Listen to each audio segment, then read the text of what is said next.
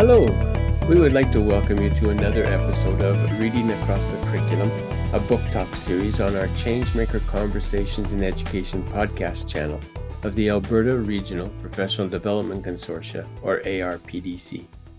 We focus on providing educators in English language arts K-12 and educational leaders and educators across the curriculum with information, books, and resources through conversation with outstanding educators, authors, librarian book talk souls to support our work with students and with each other. As always, we welcome your suggestions for guests on our podcast. You can email us at resources@arpdc.ab.ca.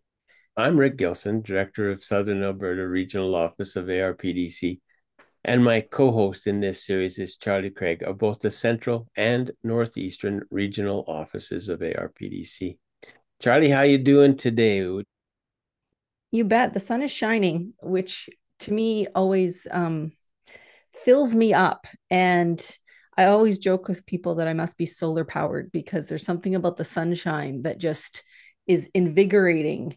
And I couldn't help but wonder the other day because it was particularly kind of gloomy and the clouds were hanging pretty low. And I just was wondering, what people's did before our times, and on a day like that, what would our the people, indigenous people who have walked the land long before we arrived, what that day would have looked like for them, and how they may see a day with sunshine differently than they saw a gloomy day, or maybe not, because it's still a matter of finding the essentials, and staying warm and staying connected and being fed. So no matter where we're gathering and listening from today for this podcast, recognizing that the land that we live and learn and play on is significant both historically and presently to various First Nations populations, Métis, and if you're far enough north, Inuit as well, that understanding the land as kin and developing a relationship with the land that is reciprocal in nature is kind of the aim of the work of a land acknowledgement, and understanding that we're part of the puzzle, not the owner of the puzzle. And so take a moment if you can today, if the sun is shining, soak some of that in, and be grateful for the opportunities and the privileges that this particular season affords us. Thank you very much. Appreciate that. You said, and if you're lucky enough to live far enough north, and Inuit, interesting piece here. I live now in deep southern Alberta, and so in Blackfoot territory. But we had 3 Inuit students move into a small little community, just almost a hamlet inside the school division. And they said, "You're talking about us." And so it is a people, not a place. And that's a beautiful thing for us to remember as we're kind of working through there. Today, we thought for just a little while, Charlie and I would share some of the things that we've been reading and some of the recent experiences we've shared together and apart with other authors and presenters. And we wanted to start off this week, along with some educators here in Alberta. We had the opportunity of visiting with Naval Karoni. And Naval has an organization that you can get to the website at nqcliteracy.org. And Naval's work is captured in all things literacy related, but literacy related as it relates to drawing on stronger connections with caregivers. In fact, her book has very recently been published, and it's an absolutely beautiful book. I'm going to share a couple of excerpts from it in a second, but the book is titled Nourishing Caregiver Collaborations, Elevating Home Experiences and Classroom Practices for Collective Care. And all of it with an overarching lens on literacy. And, Charlie, we certainly have lots of stuff going on with literacy in the world. The science and sciences of reading, an increased emphasis on phonics and phonemic awareness and things of that nature, a battle around how people, and I hate to use the word battle, but it sometimes seems like it sure is, around how people acquire the ability to read. And that seems to be the focus, even though literacy has many pillars to it. It's so much bigger. And I think that's one of the things that I loved with both Naval's book and her presentation was a reminder of just how big literacy is and um, how we in school might view literacy or default our view of literacy to reading books. But much of a child's early literacy, in particular, engagement comes from the interactions with their caregivers and their community, and it's built through language and experience and questions and so many questions, and just engaging in the day-to-day of things Yeah, that I think sometimes we forget that. we do, and it's we're missing an opportunity. It's like an opportunity lost when you forget about it. And in the very forward of the book, right at the very beginning, Cornelius Minor, who we've both had the opportunity to hear a couple of years back, and he writes, "When mothers sing to their children, that is literacy. When uncles debate cousins in barber shops, that is literacy. When neighbors compare movie previews to decide what to watch, that is literacy. When families grow vegetables, go fishing, do yard work, pay bills, play games, or drive home in the evening, all of these are rich opportunities to observe the world, think, form ideas, and build knowledge. The way that children do these things at home can inform how we strengthen those skills in school." Just thought, what comes to mind when you think of that? And it's such beautiful writing, but Well, it's beautiful. I mean, I think it's about, and we talked about this in the session, but supporting parents in understanding and reminding parents and ourselves that literacy is big and all encompassing, and every time that we're interacting or connecting with our children is an opportunity and a place where we grow understanding and literacy. And the more conversations that we can have with our kiddos, the more success we're going to see in their reading and writing skill development. And so, rooted, I think, in a lot of Naval's work, and Cornelius was kind of alluding to this in his messaging, but the experience with oral language is kind of the bank that we withdraw from when we're starting to build out those reading and writing skills. And so the more we can grow that skill set and honor that skill set as a place of learning, the greater success our kiddos are going to have in school. but we first experience things through language that we hear, and images that we see. Long before we get those images to be something that's like an A or a B, there's still the image, and the image gives us portions of the story. And that image might be on a screen, and it could be on a tablet, but on a television screen, it could just be an image you see as you're driving, and you question, or you begin to create a story in your head about that image. And one of the other things that Naval promotes and reminds us is our role in honoring home language use, Mm. particularly for English language learners. And so we want to encourage students to be able to use multiple languages. We want to offer space for them to incorporate their home language in some of the work that we're doing in our classrooms.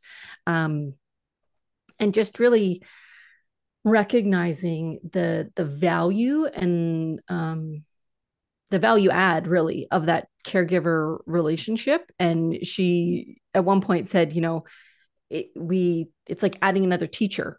So when you recognize that you've got what could potentially be just as many teachers in your classroom as you have students or more, then it maybe feels like a little less work sometimes. And recognizing how we could do that, how we could partner. Let's use our energy wisely. Isn't that the truth? That very early in the book, Naval talks about what literacy is and frames it this way. When encountering caregivers whose educational experience or world orientation differs from our own, we must hearken back to the foundation of our own training and the very definition of what literacy is. Literacy is language, the ability to convey ideas with purpose and nuance and reach common understanding with others. Literacy is connecting with people through art, body language, facial expression, and sound. Literacy, at its most basic, is effective communication. At its heart, literacy teaching is the teaching of what it means to be human. Isn't that beautiful? It really is. And like you say, we might be sitting in the classroom, like no kindergarten teacher should feel that they're the sole arbiter of getting kindergarten students to a point where they're ready to and beginning to identify letters or read. No grade one, no grade two. If we have responsibilities for which we are compensated and employed and educated and expected to attain, but it is so much better when it's a we in this together. And that we in it together is not just the mom or the dad, or in the absence of either one of those, or two moms, two dads, whatever. It's not just that. It can be older siblings. It's grandmas, grandpas, aunts, uncles, aunties, uncles, nieces, cousins, the ubiquitous cousins. It's all. It's Sesame Street and and the Friendly Giant. I'm It's going all now. the See, I'm things. dating myself. I don't think Friendly Giant existed when you. Oh, it I grew did. up with two channels, CBC and CFCN. Oh, I know who the Friendly Giant is. My first Oh, dog was named Finnegan, I'll have you know. look up. Look way Look way up. I just like the up. teeny tiny chairs. One of the things that I connected to when you were talking about, Naval's, that quote from Naval's book about what literacy is, it reminds me of, that really broad definition of text that we have as language arts teachers. So our default brain might think text is the novel, text is the short story, text is whatever. But text is anything where the person experiencing the thing gleans meaning from it. So Hmm. text is body language, text is land, text is art, text is music and dance performance. It is a chemistry experiment. It is everything that we consume in some way that we glean meaning from. And when you think of text that broadly, then we can start to see how literacy is equally as broad. Isn't that the truth? When you think of it, have you had occasion to be elsewhere in the world where the majority speak a language different than yours? Yes. And how did you come to understand uh, something was this when the person was referring to it in a word you didn't know? Body language and pointing and gesturing, and hopefully the thing is in front of us so we can all agree that this is the thing. Visualizing the whole bit, Right. right? And so when I think about that, I think, and sometimes learning about it is kind of fun. Uh, the word in Japanese for ear is mimi. Okay, bread is sold. Bread is pan. Okay? And in Japanese, the only consonant you can end a word in is n. Otherwise, it ends in a vowel, right? In the Japanese language. So Mimi Pon, what do you think would be the ears of a loaf of bread? The ends. There you go. And the Japanese people generally do not eat the Mimi Pon, the ends of a loaf of bread. when I lived Me in neither. Japan, when I lived in Japan, the only bread I could afford, or my apartment with the others that I was sharing the apartment with could afford was the mimi pon. So we could go to the bakery, and we could buy like almost garbage bags of mimi pon for hardly anything. And so for the 2 years I was there, the only French toast I ate was crust. But My still, son, you my know, son the currently has a loose tooth. That would not go over well. He's not a fan of the crust right now. no, and yet, but That's here's fun. the language and the shared understanding. And I remember being very early in learning my the language in Japan, and having requested the mimi pon, and them saying something back. And when I looked it up in the dictionary, the word I didn't understand. What they were saying is, but that's the bread for the pigs, right? And And I the was like, poor Canadian who can't or the afford the poor, other yeah, parts. exactly. And the the whole time there, if you were walking down the street, so you could have young kids holler at you, this is a pen, this is a pen, because that was something that I guess they felt really important to teach them that phrase. And so then I would take a pen in my hand and say, Kore pen desu, kore pen desu, which is Japanese for this is a pen. So, you know, that kind of thing. One last, there was, I had a young man come running across the street saying there was a conflagration. And I didn't know what conflagration was. It's an English word, but I didn't know what it is. Do you know what conflagration is? Like a grouping of something? I'd have to look Oh, it up. it's a big fire. Oh, okay. So I said, Nihongo de hanashite kudasai. Would you please speak in Japanese? And so then he said he, which is fire.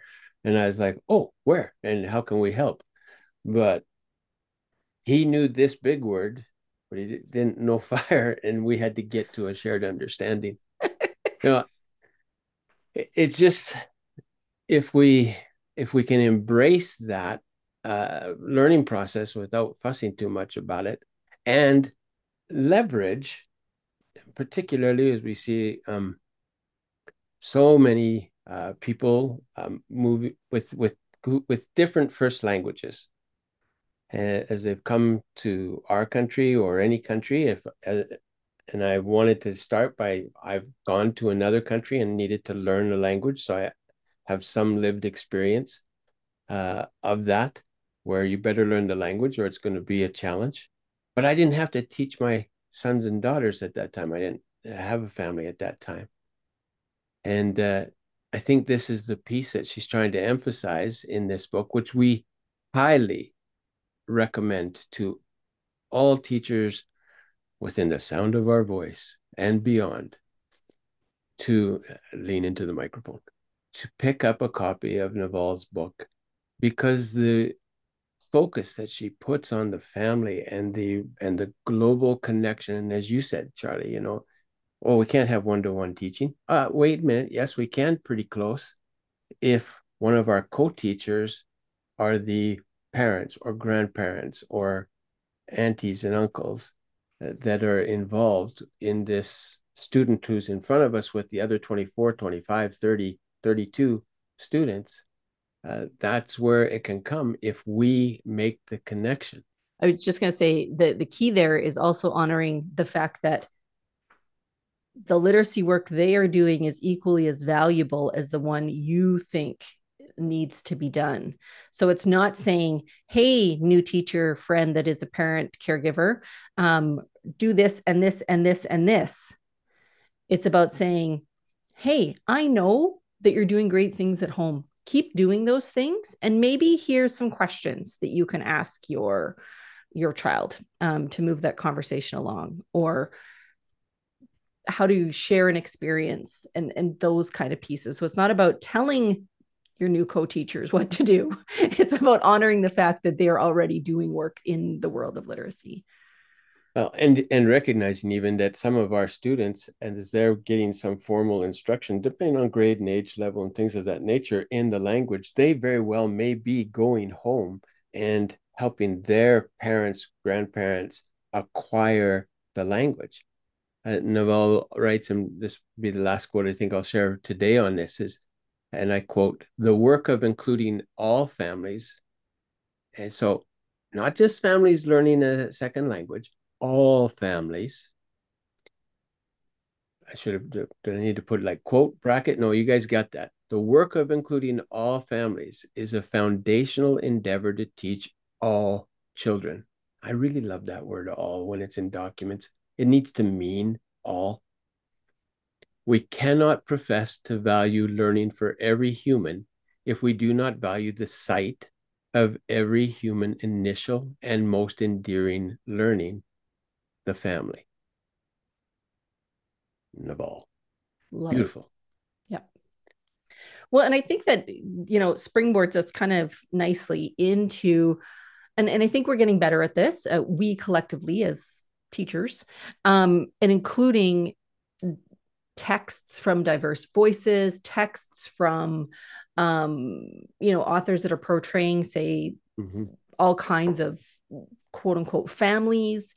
And we're going to post in the notes the link to Naval's website, but she also has on her site a picture book list with diverse family representations to kind of, expand what it is when we're talking about family. But I think one of the pieces to remember is that as we're honoring home language, that we're also bringing in text that is expanding students' understanding of different languages. And one of the books that I wanted to share, and I may not be saying the title correctly, Maja Gali, The Language of Seasons. It's written by Shauna Davis, who is from the Eagle Clan of the Gitxsan Nation in BC. And what I love about this book is it is a series of poems. It includes seasonal words in her language, but all of the illustrations are beading and hand cut paper designs as the illustrations, and she's done it all. It's all done by the Wow. author. It's absolutely gorgeous. So we talk about seasons in a couple of different areas in science. We have poetry as a key feature in text forms and structures across the grades. And we have this invitation, if you will, from Naval that says, let's honor and celebrate all of the languages that are part of our classrooms. And so when we can look to build text collections that includes Indigenous language, I think is a really great first step. Well, and speak a little bit to something else that we're coming to know more and more about, or at least perhaps, well, Charlie, you knew a lot about it before I did. I'm like an old high school English teacher, and the whole multimodality piece is something that I wished I'd had more of. Apologies to all those I taught just right there who may be listening to this. But how she chose to incorporate art as part of this process. Can you touch base on that a little bit? Well, the beading work, of course, is significant to many different Indigenous First Nations communities as a form of expression. We'll see it on lots of regalia, and of course, it's evolved over time. I don't want to use the word modernized, but different earrings or jewelry or things that maybe traditionally weren't items that traditionally weren't part of their First Nations clothing or attire, but the intricacy of the beadwork, and it's laid against in some of the images like cedar boughs or moss collections, which would have been part of their region and the land that they lived on. And it's just a beautiful collaging of different art types that I think you could do a lot with whether it's inspiration as a mentor text or as a kicking off to looking at beading. But it's absolutely gorgeous as a book. Hmm, beautiful. Mm-hmm. Okay. And so it falls in the category of picture book as well then? Oh, it's totally a picture book. Totally a picture book. And while we're on the subject of picture books are obviously a great entry point and an opportunity for us as parents, adults in the lives or older siblings in the lives of new and discovering readers. And one of the things that I've I'm blessed to have 7 grandchildren, but none of my grandchildren live anywhere near me. They're 5 and 11 hours away, and so I've taken to on my personal YouTube account, recording and posting books read by Grandpa. And in that process, again, just as you've chosen the language of the seasons as one book that you read to help explore other cultures and other understandings, it's important for to me as a grandfather to take opportunity to look for books that can reinforce some teachings or provide some ideas for my grandchildren. I have one granddaughter who um, really liked to be perfect, liked to do things perfect. And if things weren't perfect, then the recovery time was significant. So one of the books that I've recorded is The Girl Who Never Made Mistakes by Mark Beat and Gary Rubenstein. And it's a great little tale of a girl who was perfect, and the whole town celebrated her perfection. And then one day, while trying to do a juggling act, um, a bit of pepper comes out, and her pet mouse sniffs the pepper and sneezes, and the juggling act goes kaplooey, and the water balloon explodes, and it's her first big mistake. But the recovery and the success and the understanding that that's what life is all about. Nice moral to the story, and away we go. Right. The most recent one that I recorded, and I visited with Naval about this.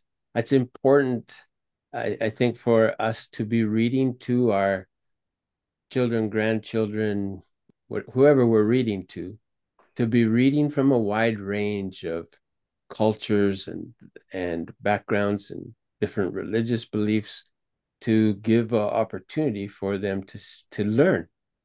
And so, most recently, I recorded The Gift of Ramadan, which is written by Rabbi York Lombard and illustrated by Laura K. Horton.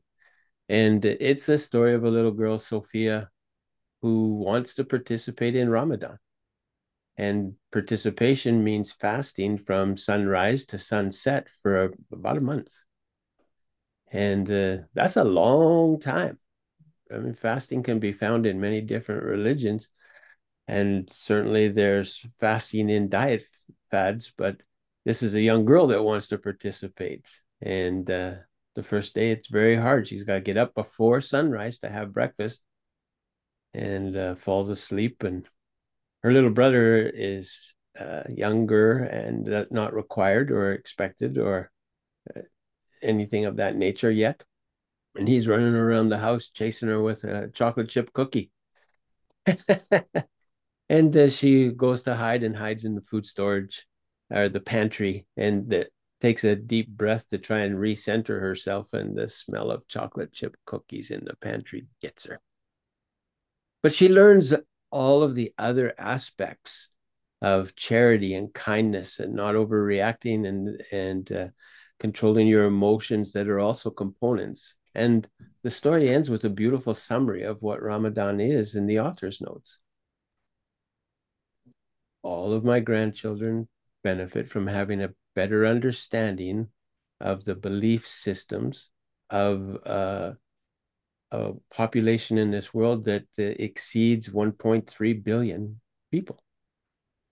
And it's just a nice, easy way for them to continue to develop their literacy and their understanding. So if our listeners are interested, you can go to YouTube and in YouTube you can search Rick Gilson read by Grandpa.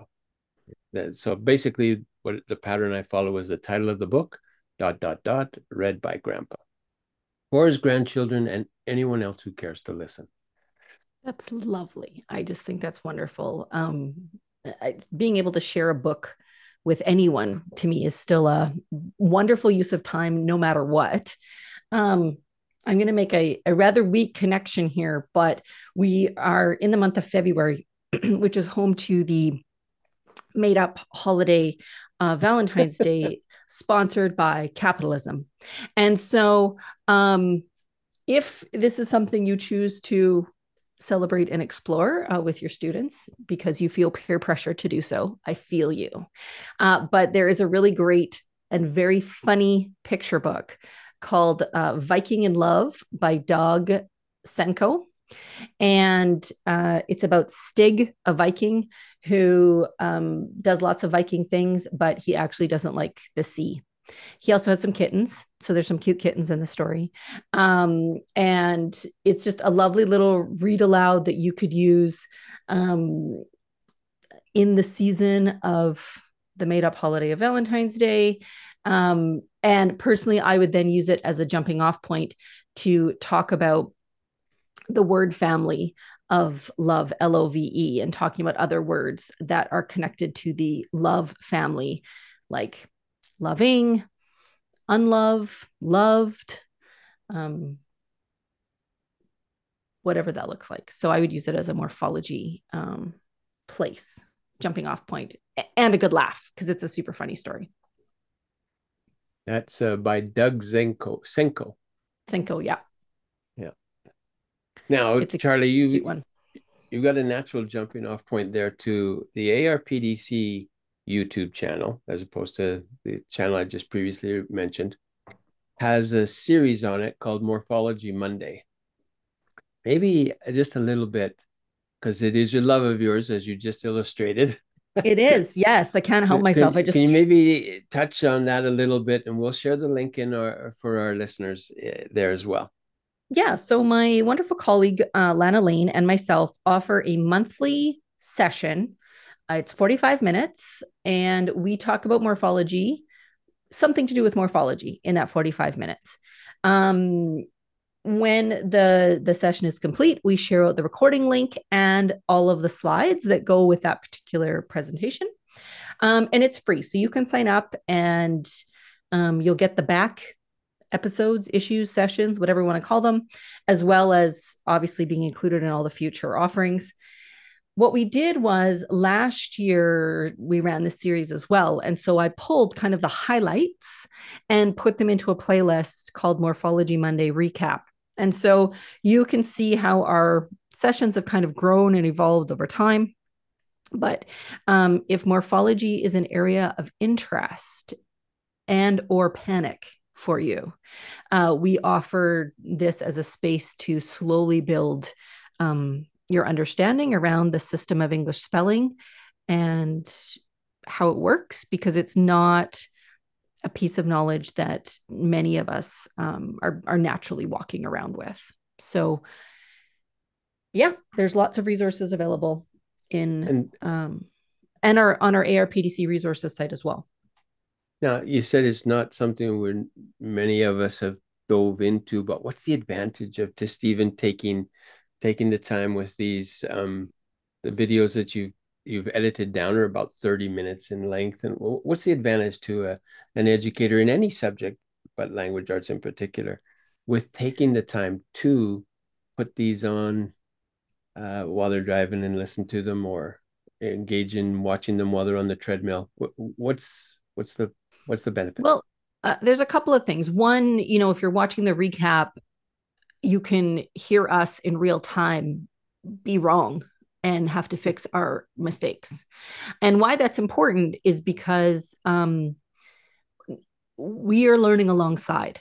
And so this isn't about us having all of the knowledge. And I don't believe it's about teachers having, quote, all of the knowledge. I think it's about us being willing to engage in a process that allows us to look at English spelling with curiosity and knowing that there is a system and a pattern in place. And so trying to figure out what that word is doing in the great scheme of spelling. Secondly, it's really just slowly building your understanding around morphology.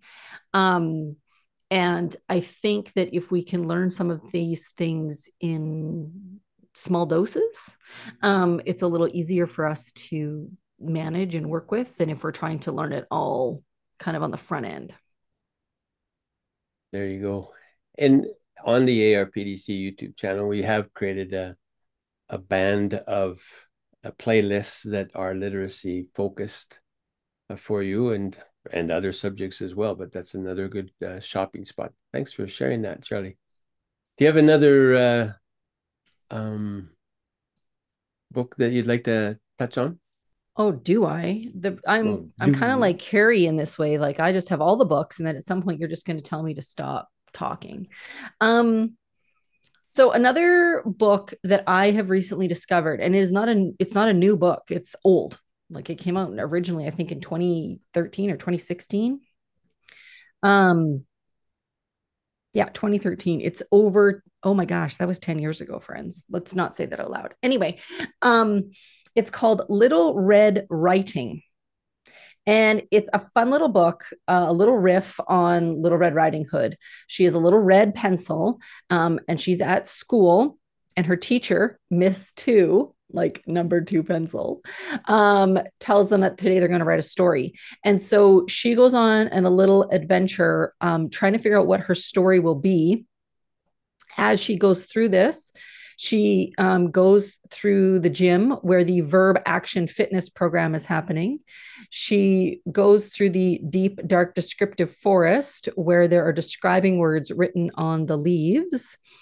Um, and then there's a little sign that says, watch out for adjectives on the path. And so as she comes across all of these pieces that we would use in writing instruction, her story changes. And so she comes across some conjunction glue and she squeezes the bottle and too many glue words came out. And so then she gets this run on sentence with all kinds of conjunctions in them. And then the adverbs van drives by and it says adverbs, we deliver speedily. And so now her story has adverbs in it. And so it goes on and on. And you could use this book for so many things. One, talking about writing and the writing process. Two, talking about page layout and design. It has got some amazing illustrations and use of almost like that collaged look when it comes to the picture. Of course, you could talk about the allusion to the Red Riding Hood and how is it the same and how is it different. How does it help us understand this story, knowing the story of the Little Red Riding Hood? What if you read this story and you didn't have that background?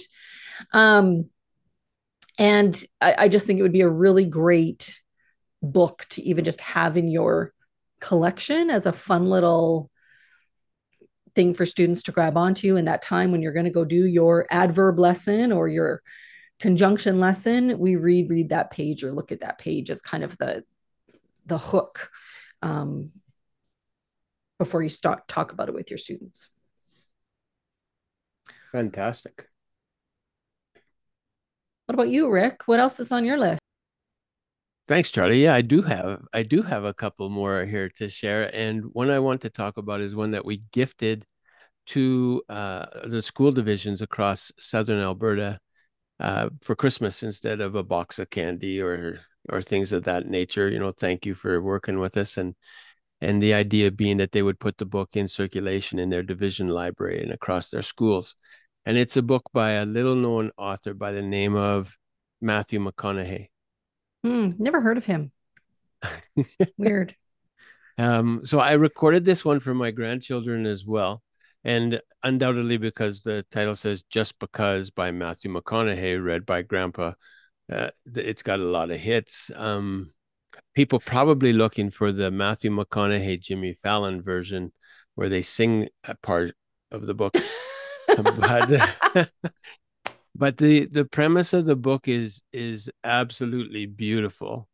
And the pattern of the book is all with the illustration with each of the sentences, and it's just because and then something doesn't mean and then the rest of it. So, for example, just because I'm finished doesn't mean that I'm done. And the graphic on this one was just great for me because it so reminded me of my youth. It shows I've got there's a girl in bed with a blanket up and a little book by her pillow, and mom is clearly turning the lights off in the bedroom. And then the doesn't mean that I'm done shows the same little girl under the blanket with her book open and a flashlight. And in my youth, I was in a bunk bed situation. Four boys, two sets of bunk beds in the two bedrooms, a set of bunk beds in each bedroom. A younger brother below me, he would want the light out. I wasn't finished reading the Hardy Boys book I was reading. I needed to read more. Mom would come in to settle the fight before the fight happened. Not that I couldn't have beat him up. I was the oldest, but that was kind of the whole deal. And she'd turn the light off, and then I would get my flashlight out and keep on reading. So there's things like that, but there's also great little bit of morals, character development pieces inside here with the just because doesn't mean. For example, just because you wrote it doesn't mean that I read it. And in this one, uh, it shows a table with some cupcakes and a little note. And in my reading, I actually read the little note that says, "For the party, do not eat." And it shows the little brother taking a cupcake off the table and eating it. Now, um, below it, it says, "Just because I did it again doesn't mean I don't regret it." And so he's got crumbles of another cupcake crumbling down on the floor behind him, right? And one of the other ones that I really liked was one around uh, just, yeah, I can't believe it. I scrolled right to it. Just because you're wailing doesn't mean that you're a crier. And it's a little sister who hit a baseball through the window, right? And the next image, just because I lied doesn't mean that I'm a liar. And it's the big brother holding the baseball bat, saying it was him, as you see a hand with the ball, and the obviously, and his little sister is kind of hiding behind him. So, the notion of the big brother taking the punishment for his little sister's hitting the ball through the window and saying it was him. So he did lie, but he's not a liar. So there's these kind of things all the way through the book. And the feedback Nice. we got from the school divisions was really, really good. It's a lovely little read, and it's a great one to you don't have to read the whole book. You could read one and just have what does this mean, with this grandson or this son or daughter or whatever the case may be. Really like the book. Well, and I think that makes a really nice connection to some of the concepts in the physical education and wellness K to Oh, six, right? character development, organizing idea, Yeah, absolutely. and just, how do we kind of separate behaviors from people, and what you do is not who you are, and all that kind of stuff. Um, I have another book, but it's maybe a little less heartwarming. Um, it's called Killer What's Underwear like, Invasion. oh my.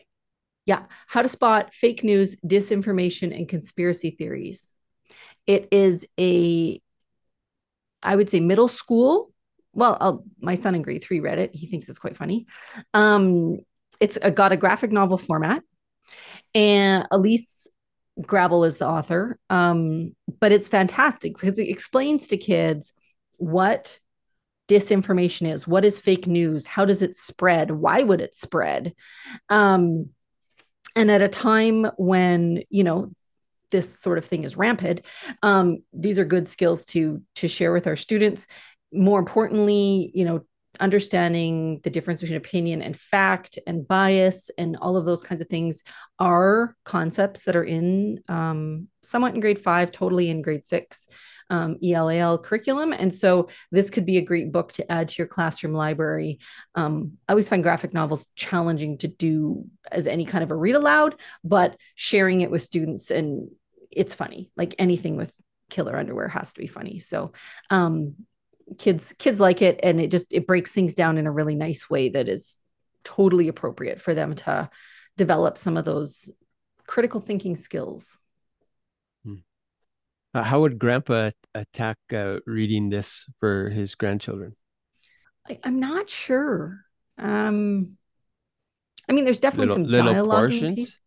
portions? Maybe little portions. I mean, obviously you've got the page up, so they could take a moment. You could do some zooming in on different parts of the action before you voice over like the next dialogue piece. um it could be done. Interesting. It could be Mm-hmm. done. Might have to wrap my head around that a little bit. Add that to I the like list. it certainly. I wish it wasn't necessary, but oh my goodness gracious, what people are selling and buying or believing in this world today. You're like, can I just stay in my house and my backyard and be safe? I don't know. The world's No, the flat, answer is Charlie. no. It's flatter than flat. Truly No, is. no, it's not, folks. Sorry, don't believe me. I want you to believe everything I say except that.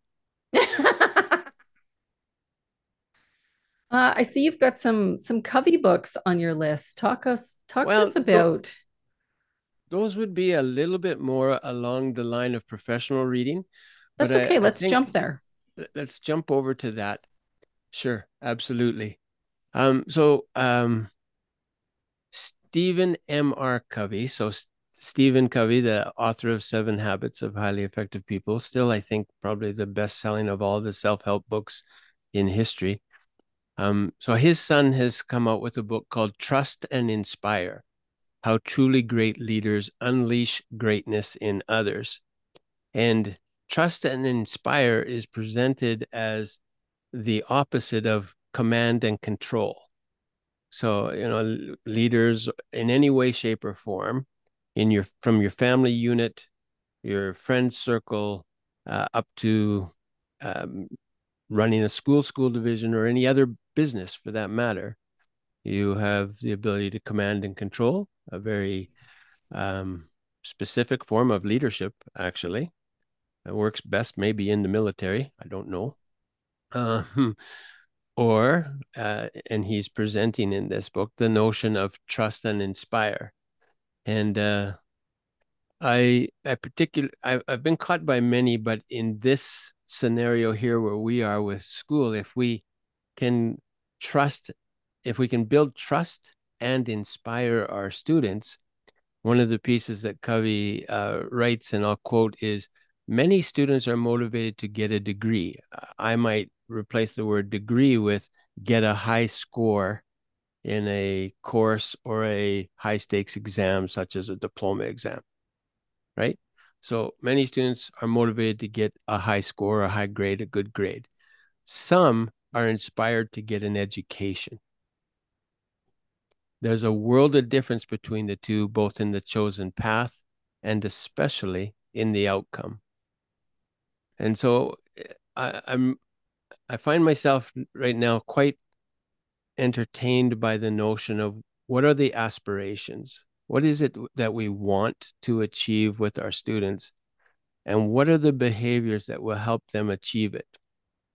I don't think I ever aspired to have, a whole bunch of students who get this score on this single exam, but to have a whole bunch of students who will be learners and who will be curious and all of that. It goes all the way back to when I was coaching football, and I was blessed to coach over 60 football teams in my career, in my life. Uh, I certainly wanted athletes to go on and play in junior college, junior situations, university, and even the pros. And I've had some who've made it to here in Canada, the CFL. In fact, I was blessed to coach a young man on a provincial team that played for the Indianapolis Colts and Jacksonville Jaguars in the NFL. If I, Go sports team. or maybe it was Carolina Panthers. But anyway, um, but the more important thing was to inspire them to be the best fathers they could be, the best husbands they could be, the best employers, the best employees. And if you didn't do that, then you missed the point. And I think it's the same for us, right? When we're working with these students, if we can inspire them to be learners, to be thirsty, my friend, to steal a line from a commercial that of a beverage I do not drink, but just the same, that's going to do them more good in the long run than any single assignment or mark will ever do. And it's that type of read. It's a very good read for anyone who's interested in any form of leadership. And as I always say when we talk about leadership, the very first person you lead is yourself. So any leadership book that you acquire, add to your library, you should be reading that for you first. How does this apply in my life? And then see how it extends out from there. It's very, very wise advice today, Mr. Gilson. I appreciate Oh, that. Oh. I'm I've got a, remember, Charlie, I'm closer to 90 than I am to 30. my dad uses that line all the time. I think it's Really? funny. He's Yeah, closer to 90 than me, I think, maybe. he might be a little bit closer, marginally closer to 90. Um, the teacher resource that I've recently picked up and have been shouting from the rooftops from anyone that will listen to me is called Text Structures from Picture Books, Lessons to Ease Students into Text Analysis, Reading Response, and Writing with Craft. Um, in part because it checks so many boxes in relationship to new curriculum implementation. The term mentor texts comes up in multiple places within the new curriculum. It's a phrase that we've used quite a bit in our workshops and in our conversations. We know that asking students to engage in a reading response type writing or conversation activity is a great way to build comprehension and check for some of those things that we need to check for. And what I particularly love about this resource is the front part of it talks about how you could use the lessons in the book if you want to teach and start with writing. Do this. If you want to teach and start with reading, use them this way. And then it offers for every lesson an opportunity for you to go even further into any one of kind of the three areas that they have in the book, which is looking at it from an author's craft or writer's craft lens, looking at it through an analysis lens, and looking at it through that reader response lens. So the structure is fantastic. What is great, it gets greater. Like, can you tell I'm excited? Um, Greater.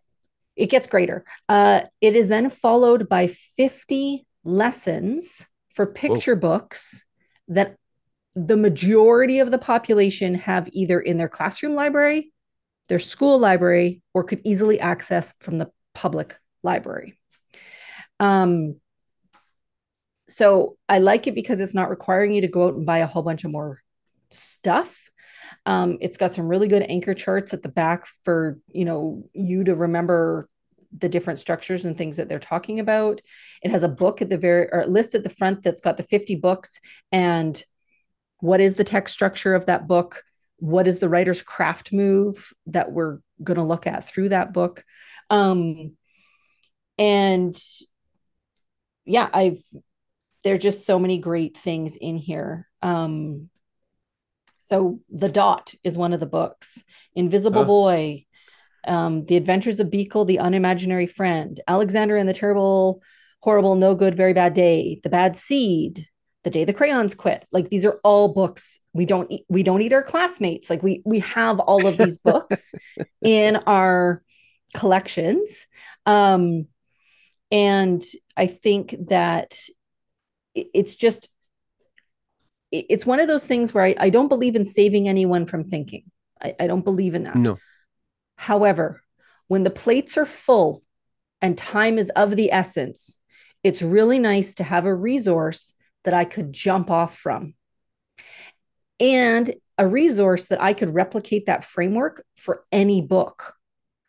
My one like wish, and again, this would just because of my own pet passion, is I would extend each lesson with a little bit of like, and here's how you could teach morphology with it. Um, but that's just me, Naturally.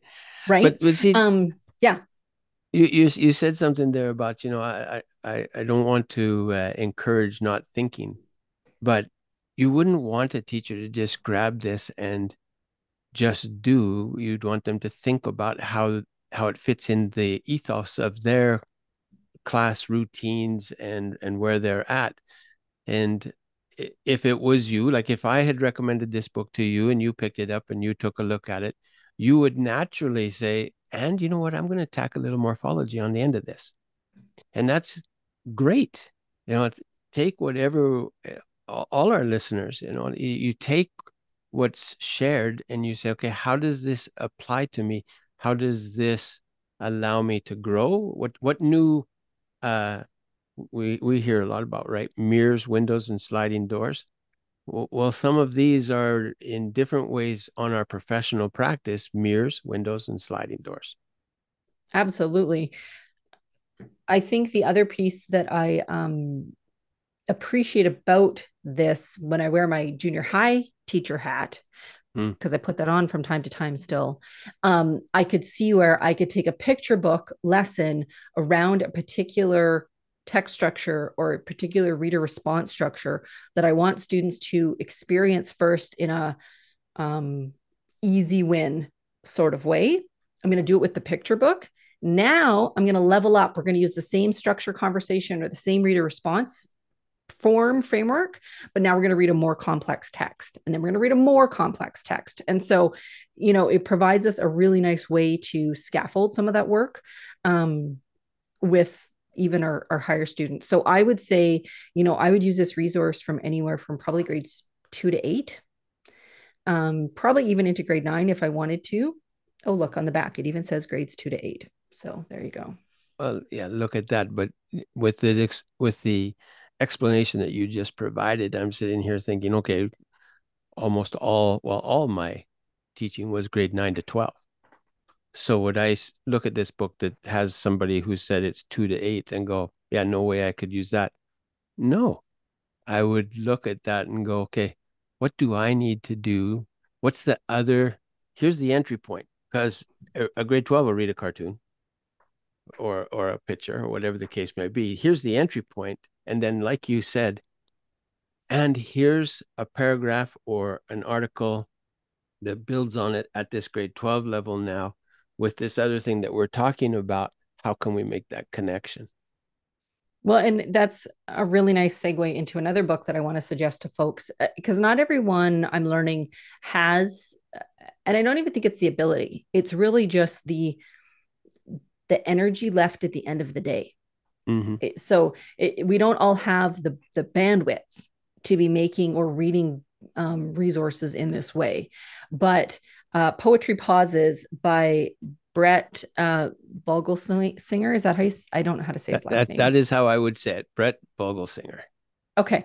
It doesn't quite roll off my tongue very nicely. Anyways, so Beautiful. Poetry Pauses is a like grade 9 up would be Hmm. the audience for it. It's basically a high school resource.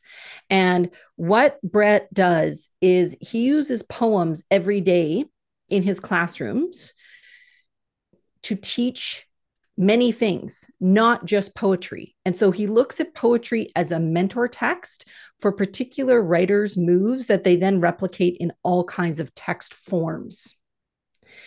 Now, when I read this, however, I thought, okay, what would this look like in a middle school elementary classroom? How could I take some of the questions that Brett offers or some of the structures he uses to talk about poetry with his students? How could I use that in a younger grade? And I absolutely see connections um, to that, but that is not explicit in the text. So if you don't have the bandwidth to pull that off, totally understandable. Um, we do have, speaking of poetry, some new resources added to the ARPDC resources site for poetry in grades 4, 5, and 6 in relationship to the new curriculum implementation. And I did take inspiration from this particular book. Um, but he not only talks about routines and structures that he uses to build familiarity with his students and poems, but he includes access to over 100 poems through his Wow. online piece to the book. And so it's like, hey, I use this poem. You don't need to then go look for it because he gives you the poem. Right. So And it's pretty handy. fair warning to our listeners, this is a textbook book, and so Amazon or elsewhere, it's not inexpensive. It's in that 47, 41 Kindle version price range. But I've often mused about this. Wellness is a component of health, right? Absolutely. So if I had this book, would that contribute to my wellness enough that I could use my health spending account to pay for it? That might be a stretch, but what I would Um, do is say, hey, friendly librarian person, do we have any money in our PD funds, like the stuff for teacher resourcing, where this could be a resource for the school, not just for me in my classroom, right? Or hey, department head, yeah, do we have a well, of budget that course, we can there are kind so of? many ways. Not that anybody has ever skinned a cat that I'm aware of, but there are so many ways I'm told to skin a cat. I don't even So know where that saying I comes don't. from, but it is a little bit disturbing. Can you do? Is there such a thing as morphology for phrases? That Oh, there sure is. of course there is. Of course there Well, is. Yes, we could dig well, into that. I think we're drawing to a close for this visit. You know, um, perhaps uh, one last quote. It comes from a book. It's a quote of a quote. So there we go. But it's in a the last book. Oh, sorry. Before I do that, I do have to pause and say, ladies and gentlemen, one other professional book, Cultures of Thinking in Action by Ron Richard. I believe this will be quite likely Ron's last professional book that he's planning to publish. I don't want to speak for him on that, but I get the sense that he's thinking that this brings it to a close. Ron introduced making thinking visible, the power of making thinking visible, creating cultures of thinking, and now this closing one, cultures of thinking in action.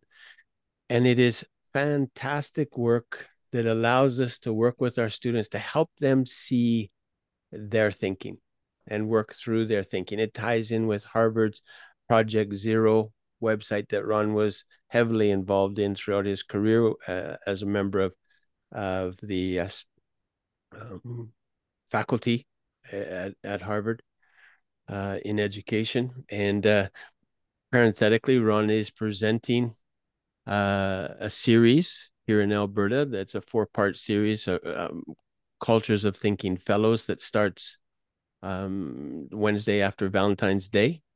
You can join it a little bit late to catch up. So here's the deal, perhaps to close. We're all have been in education for a very long time. Well, I don't know how long all of our listeners have been in education, but I'm coming into like 40 years, and it feels like it's been a very grand adventure. We're given challenges at different times, even as you're listening to some of these books that Charlie and I have suggested, and you're like, oh, yeah, but I don't. And okay, as we all get to respond to the prompts that come our way. And when you get right down to it, we own our responses. And that's a teaching. Viktor Frankl wrote a book called Man's Search for Meaning, that when you take a look at books read by people around the world, that book, it's a very small book, has been read a great deal. Well, in this last book that Stephen R. Covey wrote in his life, it's called Live Life in Crescendo. Your most important work is always ahead of you. He shares the principle of how important it is that we control how we act. And he does so with a quote from Viktor Frankl that says, between stimulus and response, there is a space. So whatever comes at you and stimulates you, what you're listening to, what someone says, what a student does, what a parent, whatever, there's always a space between whatever happens and your response. Continuing with the quote, within that space lies our freedom and power to choose our response. In those choices lie our growth and happiness. Close quote. So we choose to strive to continue to learn and try to support all of you who take the time to listen. And in the process, we know for sure that we grow from each other's conversation and the conversation of our guests. And we look forward to continuing to do that. And we invite you to press pause, reflect, accept or decline the invitations to use any of the resources that have been shared.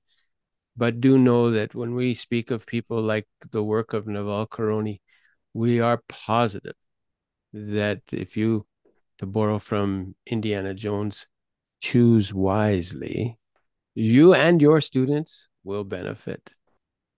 And with that, Charlie, any final thoughts, and we'll close off. Well, it's always great to be able to talk and share books. And this one definitely had a more of a professional vibe than a personal vibe or a personal read vibe. I will maybe close with one suggestion that was quite enjoyable recently that I read was Hello Beautiful by Anne. Oh boy. Napolitano. Napolitano. Thank you. I was doing some syllabication work there in my head. Um, just great, great story of some sisters, spans, several years in time. And it was it was a lovely read. So that would be my most recent, one of my recent. I read a lot of books in the month of January. I think I hit 20 books in January. But that was a good one. It was a good month. It was a good month. All right. Well, thank you very much for listening. Until next time, this is Rick and Charlie closing off another episode. And we look forward to joining you again in the very near future. Take care. Stay awesome.